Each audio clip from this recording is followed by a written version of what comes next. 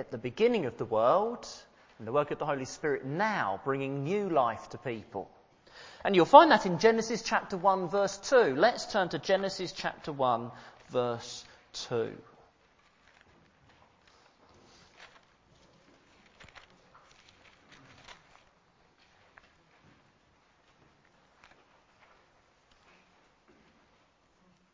We'll read that in a minute, but first of all, something to introduce it.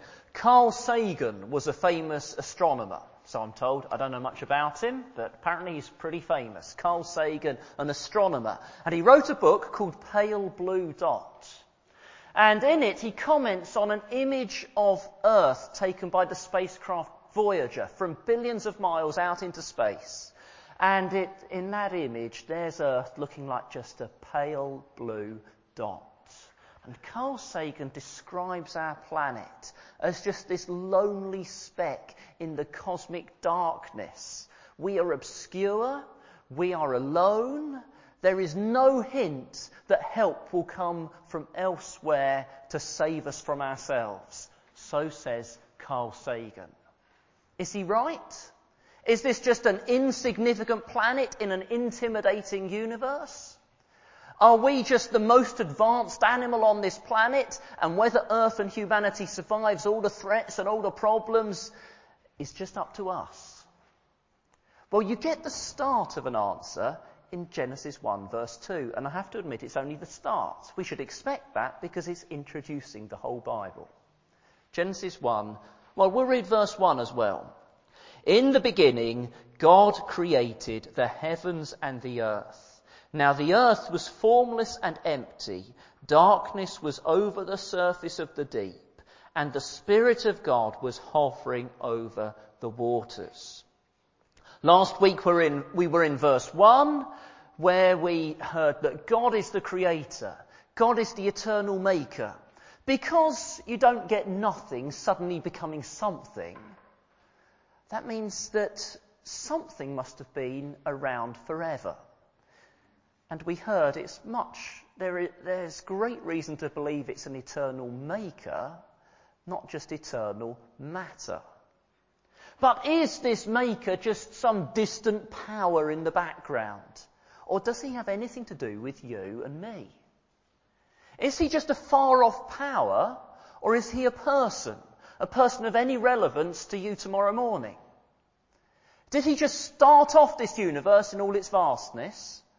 Or did he put little you and me here for a purpose? Now, these questions, rather obviously, make all the difference to what you think life is about and why you're here and what you're going to do with life. And verse 1 and 2 of the Bible, as you might expect, introduce this God, this Creator, whom all the Bible is about. And this morning, we're going to have a think about what does verse 2 introduce to us about God. Verse 2, as I've said, is just introduction, so we will have to move beyond it.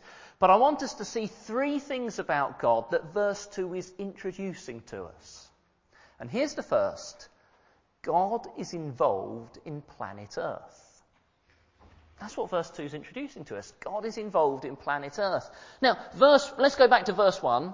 In the beginning, God created the heavens and the earth. It's a mind-blowing, big and general statement. God was there before everything else, and it all comes from him. All the matter, all the energy, all the laws and the principles, all the variety, all the ideas in the universe, they all come from him.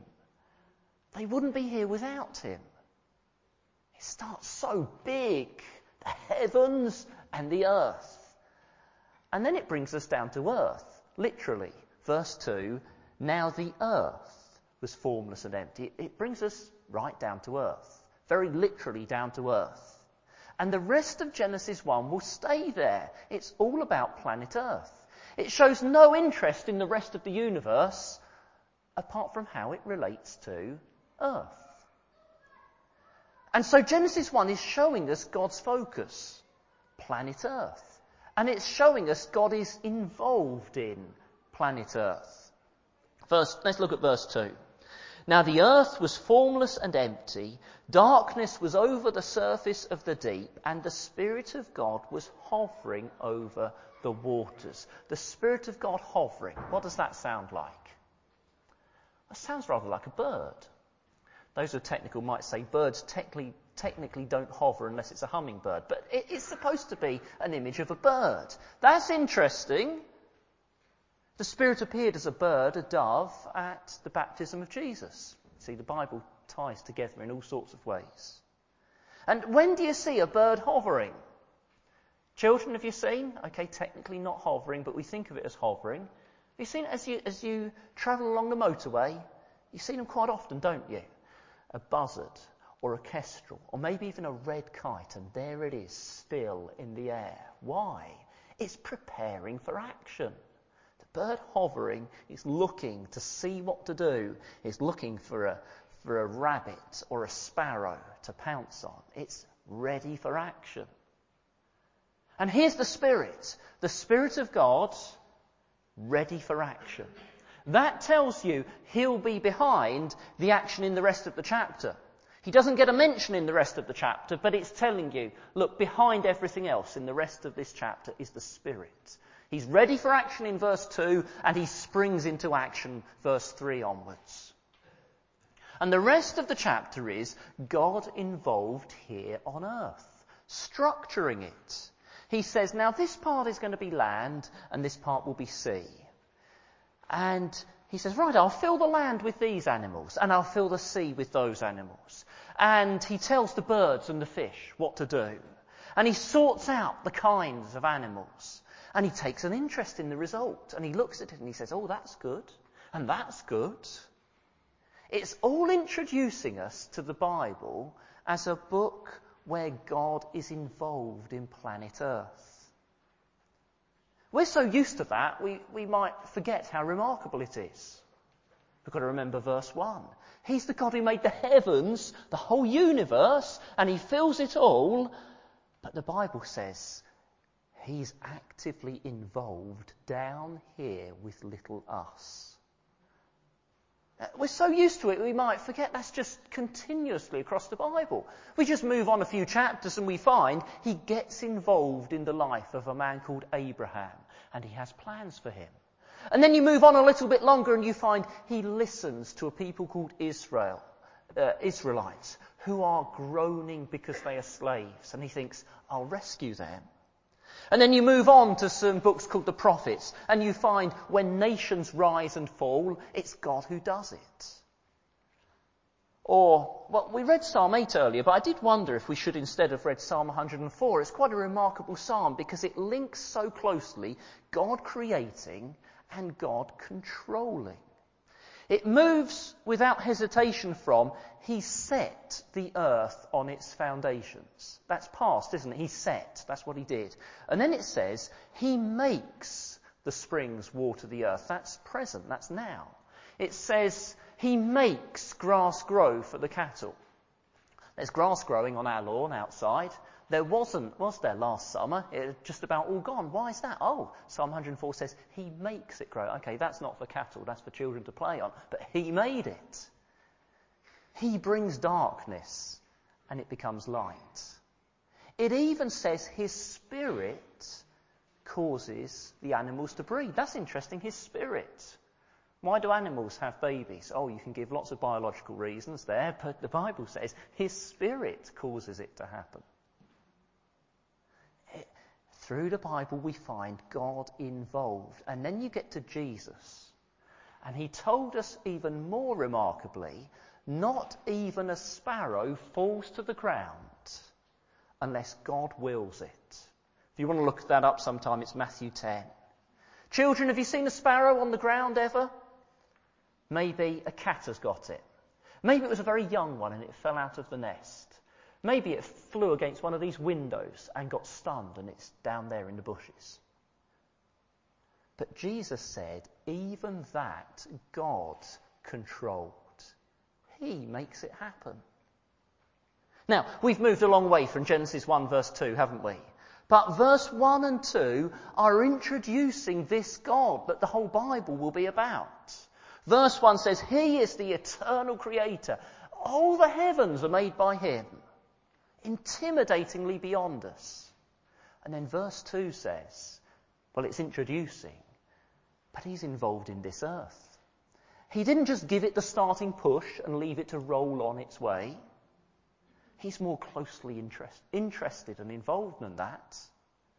The Bible closely links he's the creator with he's the controller. He created it then, and he's still controlling it now, in an ongoing way. Now, what's the point of hearing all this? Well, I hope it makes you amazed at God and worship him. I hope you believe in God as the Bible describes him. If your idea of God isn't the way the Bible describes him, then it isn't God. But here's another point to all this. Don't be a deist. Now, do you know what a deist is? There was this idea around, this belief, mainly back in the 18th century, there must be some sort of God. Of course, there must be an intelligent designer behind all this. But he or it or whatever is so distant, so uninvolved. He or it or whatever just started the universe and put the laws in place, and then we're left to it. Rather like winding up a clock. Have you still got an old-fashioned clock you wind up? You don't wind it up and then put your finger on the hands and keep them moving, do you? You wind it up and then you leave it to do its thing. And the idea was that, well, God's like that. Wound this whole universe up, put its laws in place, and then leaves it to do its own thing. Now, there are not many people today who call themselves deists. In fact, I've never come across one. But I reckon many are deists in practice. Are you? Your abilities, your circumstances, your opportunities, where did they come from? Oh, personally given by God. Are you grumbling or contented? The unknown events of the week ahead. What determines them? Just laws of this universe? No, they're in God's hands. So are you praying about them, those events? What do you see happening in the world around you, whether in nature or on the news? What makes it happen? Is it just God's put laws in place at the beginning and he's left them to do their own thing? No, they are the result of God acting now. He's still involved fulfilling his plan. First thing that verse 2 is introducing us to, and yes, it's only introducing it, is this. God is involved in planet Earth. Second thing, let's build on that now. The second thing is, God is involved because he cares for mankind. Verse 1, in the beginning, God created the heavens and the earth. Now, how does the earth compare with the heavens? Do we have a picture? I'm not sure if it was going to... Yes, we do. Okay, we have a picture. How does the earth compare with the heavens? Now, don't take here we are as very exact. It's not very serious. It's saying, look, roughly there. One of those little dots will be the sun. And around the sun will be a load of planets, including our one. And that's just the Milky Way galaxy. And that's one of 100 billion galaxies there are reckoned to be in the observable or the known universe. And God, verse 1 says, God created it all of it. We are obscure, we are tiny. And yet then verse 2 onwards ignores all of that. And it's all about little Earth. Okay, we can remove the picture. Why? Why is it all about Earth? Where is it all heading? Well, it's beginning a chapter that's all heading towards verse 26. It's all heading towards this. Then God said, let us make man in our image. By the way, when it says man, it's man, what we'd call generically, as in other words, humans, mankind.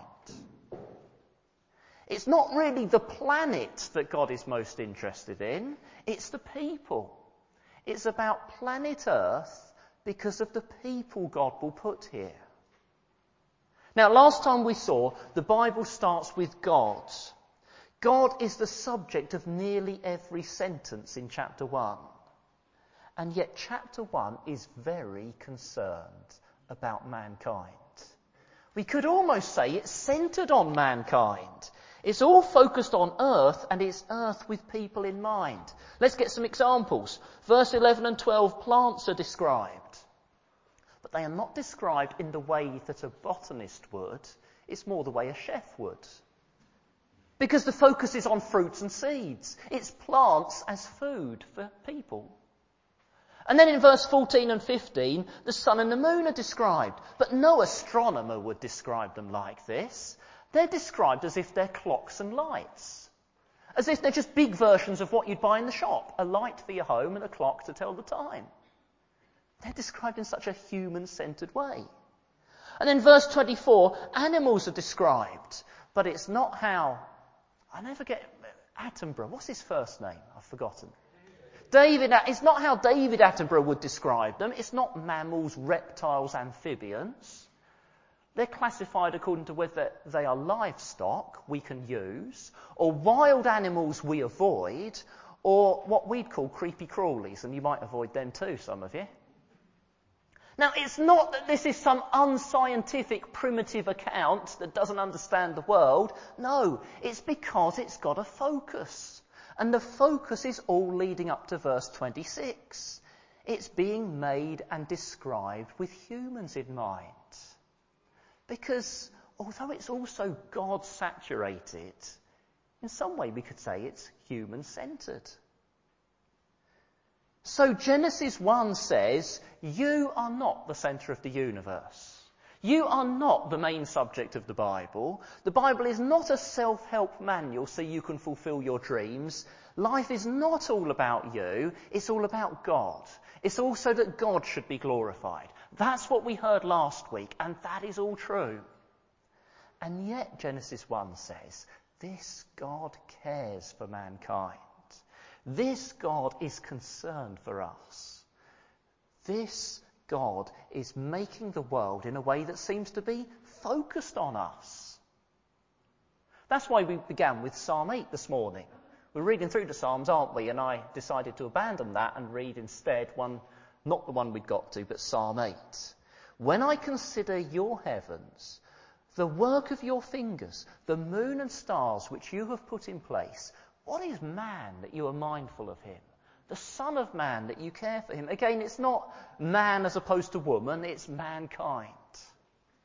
Now the point is not, what is man? Some tiny insignificance compared with the stars. What are we? We're just dust, we're just nothing. That isn't the point. The point is, what is man? That the God who placed the stars is most concerned about us. He cares so much about mankind. What is this being man that God is so bothered about? Think what else God could care most about. Children, do you know about blue whales? Amazing. I'm told it has a tongue the size of an elephant. A tongue the size of an elephant. And a heart that weighs the same as a car. Well, I suppose it depends what type of car. God could care most about blue whales, couldn't he? They're much more impressive than us. Or stars. They're the powerhouse of the universe. Couldn't they be what God says, I'm most pleased with that part of my creation? Or angels. God made angels, these mysterious, powerful messengers. Couldn't they be the high point of his creation? Couldn't they be the creature he most cares for? Well, think of this. If you were an angel who sinned, what hope would you have? What hope of restoration would you have? None. Now that makes you think again about God, doesn't it? We tend to think God owes us. Of course God ought to sort things out. No chance for angels who sin. But for us humans, God hasn't just given us a chance. He's given us his Son. He hasn't just given us another opportunity. He's given his Son to actually save us at the expense of his life. Because he cares about us above the whole universe. Move on to the third thing we learn about God here. God's involved in planet Earth. God's involved because he cares about humans. And then thirdly, God is involved to make a home for mankind with himself. What is God doing in Genesis 1? Well, he's making a home so we can live with him. Let's spend a little while now looking at how God makes this home, because it's introducing some of the big themes of the Bible, if we see how God did it. So, verse 1, in the beginning God created the heavens and the earth. Who created? Oh, you say it says, God created. But you get to the New Testament and you find it's not quite as simple as that, because you find God the Father created through the Son. Or it says in other places, God the Father created by the Son. You can read that in John 1, Colossians 1 and Hebrews 1 if you want to check it. John 1, Colossians 1, Hebrews 1. God the Father created through God the Son. The Father initiated it, and then the Son did it. And then verse 2 tells us, well, there's a load of stuff being made, but how's it described in verse 2? You have a look. It's formless and empty. Planet Earth has been created, but it's just a dark mass of fluid, it sounds like. But the Spirit is there. And the Spirit is hovering in the darkness, waiting, ready to bring...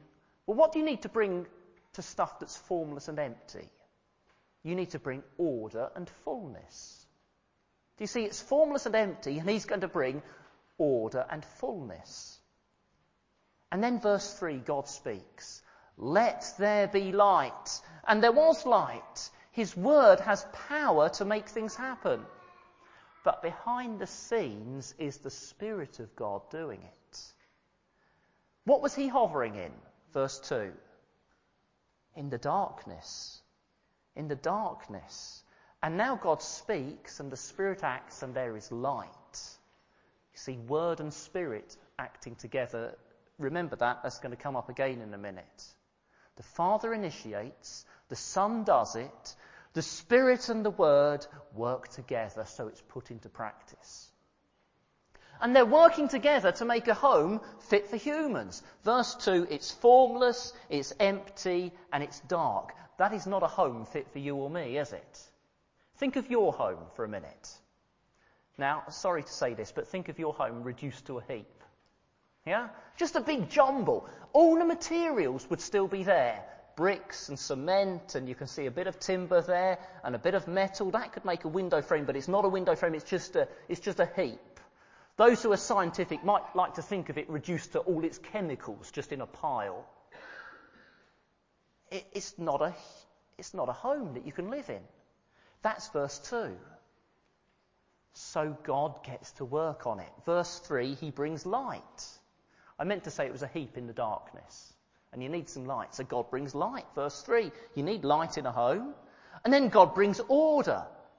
Imagine your jumbled up pile of materials. What do you need to do to it? You need to order them. You need to separate out. Let's get the bricks out. Let's get the cement out. Let's get the timber out. Let's get the metal out. Let's order them and let's put them in the right place. And that's basically what the rest of the chapter is doing. God separates out light from dark. He separates out the atmosphere from the earth. He separates out the land from the sea. Okay, he's got it ordered. Now, once you've got your home, your pile of rubble ordered, what do you need to do? Once it's all in its right place, you need to fill it. And that's the rest of chapter 1. He fills the land with plants and animals. He fills the water with fish. He fills the sky with birds. He's filling it. He's ordering it and filling it. And then when it's ready, he puts man in his home to continue the work. Have a look at verse 28. God blessed them, and he said to them, "Be fruitful and increase in number, fill the earth and subdue it." Carry on filling it and carrying on ordering it. There's more to be done. And that takes us from chapter 1 verse 2, it was formless and empty, to chapter 2 verse 1, it is ordered and full. Thus the heavens and the earth were completed in all their vast array. Completed, the word has the sense of ordered. Their vast array, it means it's full. You see, it goes from formless and empty to ordered and full. Now, you'd think that's the end of the story, wouldn't you? God's done his job. All done. Nice home for people. End of story. Why do we need the rest of the Bible? Well, because it's not the end of the story. Because us humans decide we're not going to do what God says. We're going to do what we say. And the result is the world becomes disordered again. Not as disordered, but it's disordered. And it becomes full of problems and death, not good things. Do you know the story of the Genesis flood? That's picturing for us what we've done to this earth. Because there you've got human sin results in God's judgment and creation gets reversed. Read the flood again sometime and notice how it's Genesis 1 backwards. Everything's getting disordered until it all ends with what? A formless and empty, watery, dark deep. It's back in Genesis 1 verse 2. It's telling us what our sin is like. It undoes God's work of creation. It messes it all up. Genesis 2 verse 1 isn't the end of the story, but nor is it the plan abandoned. It's all just not work. Leave these humans to get on with the mess they've made. No, because God is still working to make a home for humans with himself. How does God work? Well, God the Father has initiated a plan to rescue us rebels and rebuild the home. And who does the plan? Oh, God the Son did it, put it into practice as he died. He died to undo our sin. And then God the Spirit now works behind the scenes in people's hearts to bring this plan into people's lives. And he works as God's word comes to us, the word of the gospel. And the Holy Spirit makes us believe it and makes it take effect in our lives. 2 Corinthians 4 puts it this way. It says, God who said, let the light shine in darkness, made his light shine in our hearts. Do you see, Genesis 1, these verses you could easily skip over, think, what's all this about? Gives us almost the exact pattern for how God works now as he reconciles people to himself. Ready to live in the home he's making for them. It's still God the Father initiates, God the Son did it on the cross, and God the Spirit is now working behind the scenes as God's word comes to people, bringing light to a dark world. So the story ends, the plan is completed, not in Genesis 2 verse 1, but at the other end of the Bible. The story's completed, the plan is brought to fulfillment in Revelation, the end of Revelation. Let me read you a few verses. Revelation 21. Then I saw a new heaven and a new earth, for the first heaven and the first earth had passed away, and there was no longer any sea, no longer that watery deep. I saw the holy city, the new Jerusalem, coming down out of heaven from God, prepared as a bride dressed beautifully for her husband. And I heard a loud voice from the throne saying, now the dwelling of God is with men, and he will live with them. They will be his people, and God himself will be with them and be their God. Does God really care about planet Earth? Yes. His plan hasn't been derailed. He hasn't had to go on to, it's all gone wrong. Plan A's gone wrong. Let's get plan B out. No, this always was his plan. He's still making a home for us with himself. Now, what's the point of hearing all that? Genesis 1 doesn't tell you to do anything. What are you supposed to do about it? What's the point? I hope it's obvious what the point is. It's amazing. God who made the universe, he's involved in this earth, and he's not distant. This week when you're brushing your teeth, when you're there at your workplace, think of this. He's not distant. He's involved, and he cares about us, and he's active now, here. And this world isn't out of control, and God's just scrabbling around trying to work out what to do about the mess. He's working out his plan. And his plan is making a home for himself with you and me. Of course, the first 2 verses of the Bible don't tell you all of that. They're just an introduction. But they do tell you something wonderful. They introduce you to this God. The God who cares. The God you can trust. Now again, I've not told you anything to do about this because Genesis 1 doesn't tell you anything to do. It's laying a foundation. If you build a house, you don't need to be a builder, do you, to know? If you build a house, you better spend time on your foundation. You can't get building anything that appears above ground until you've got your foundation settled. You need it solid. You need it reliable. You need to build your life on a solid, reliable foundation. You can't know what life is about or what you should be doing until you've got this foundation right. Is your belief in God right? Is your belief in God, is it in this God? Are you building your life on Him? Let's pray.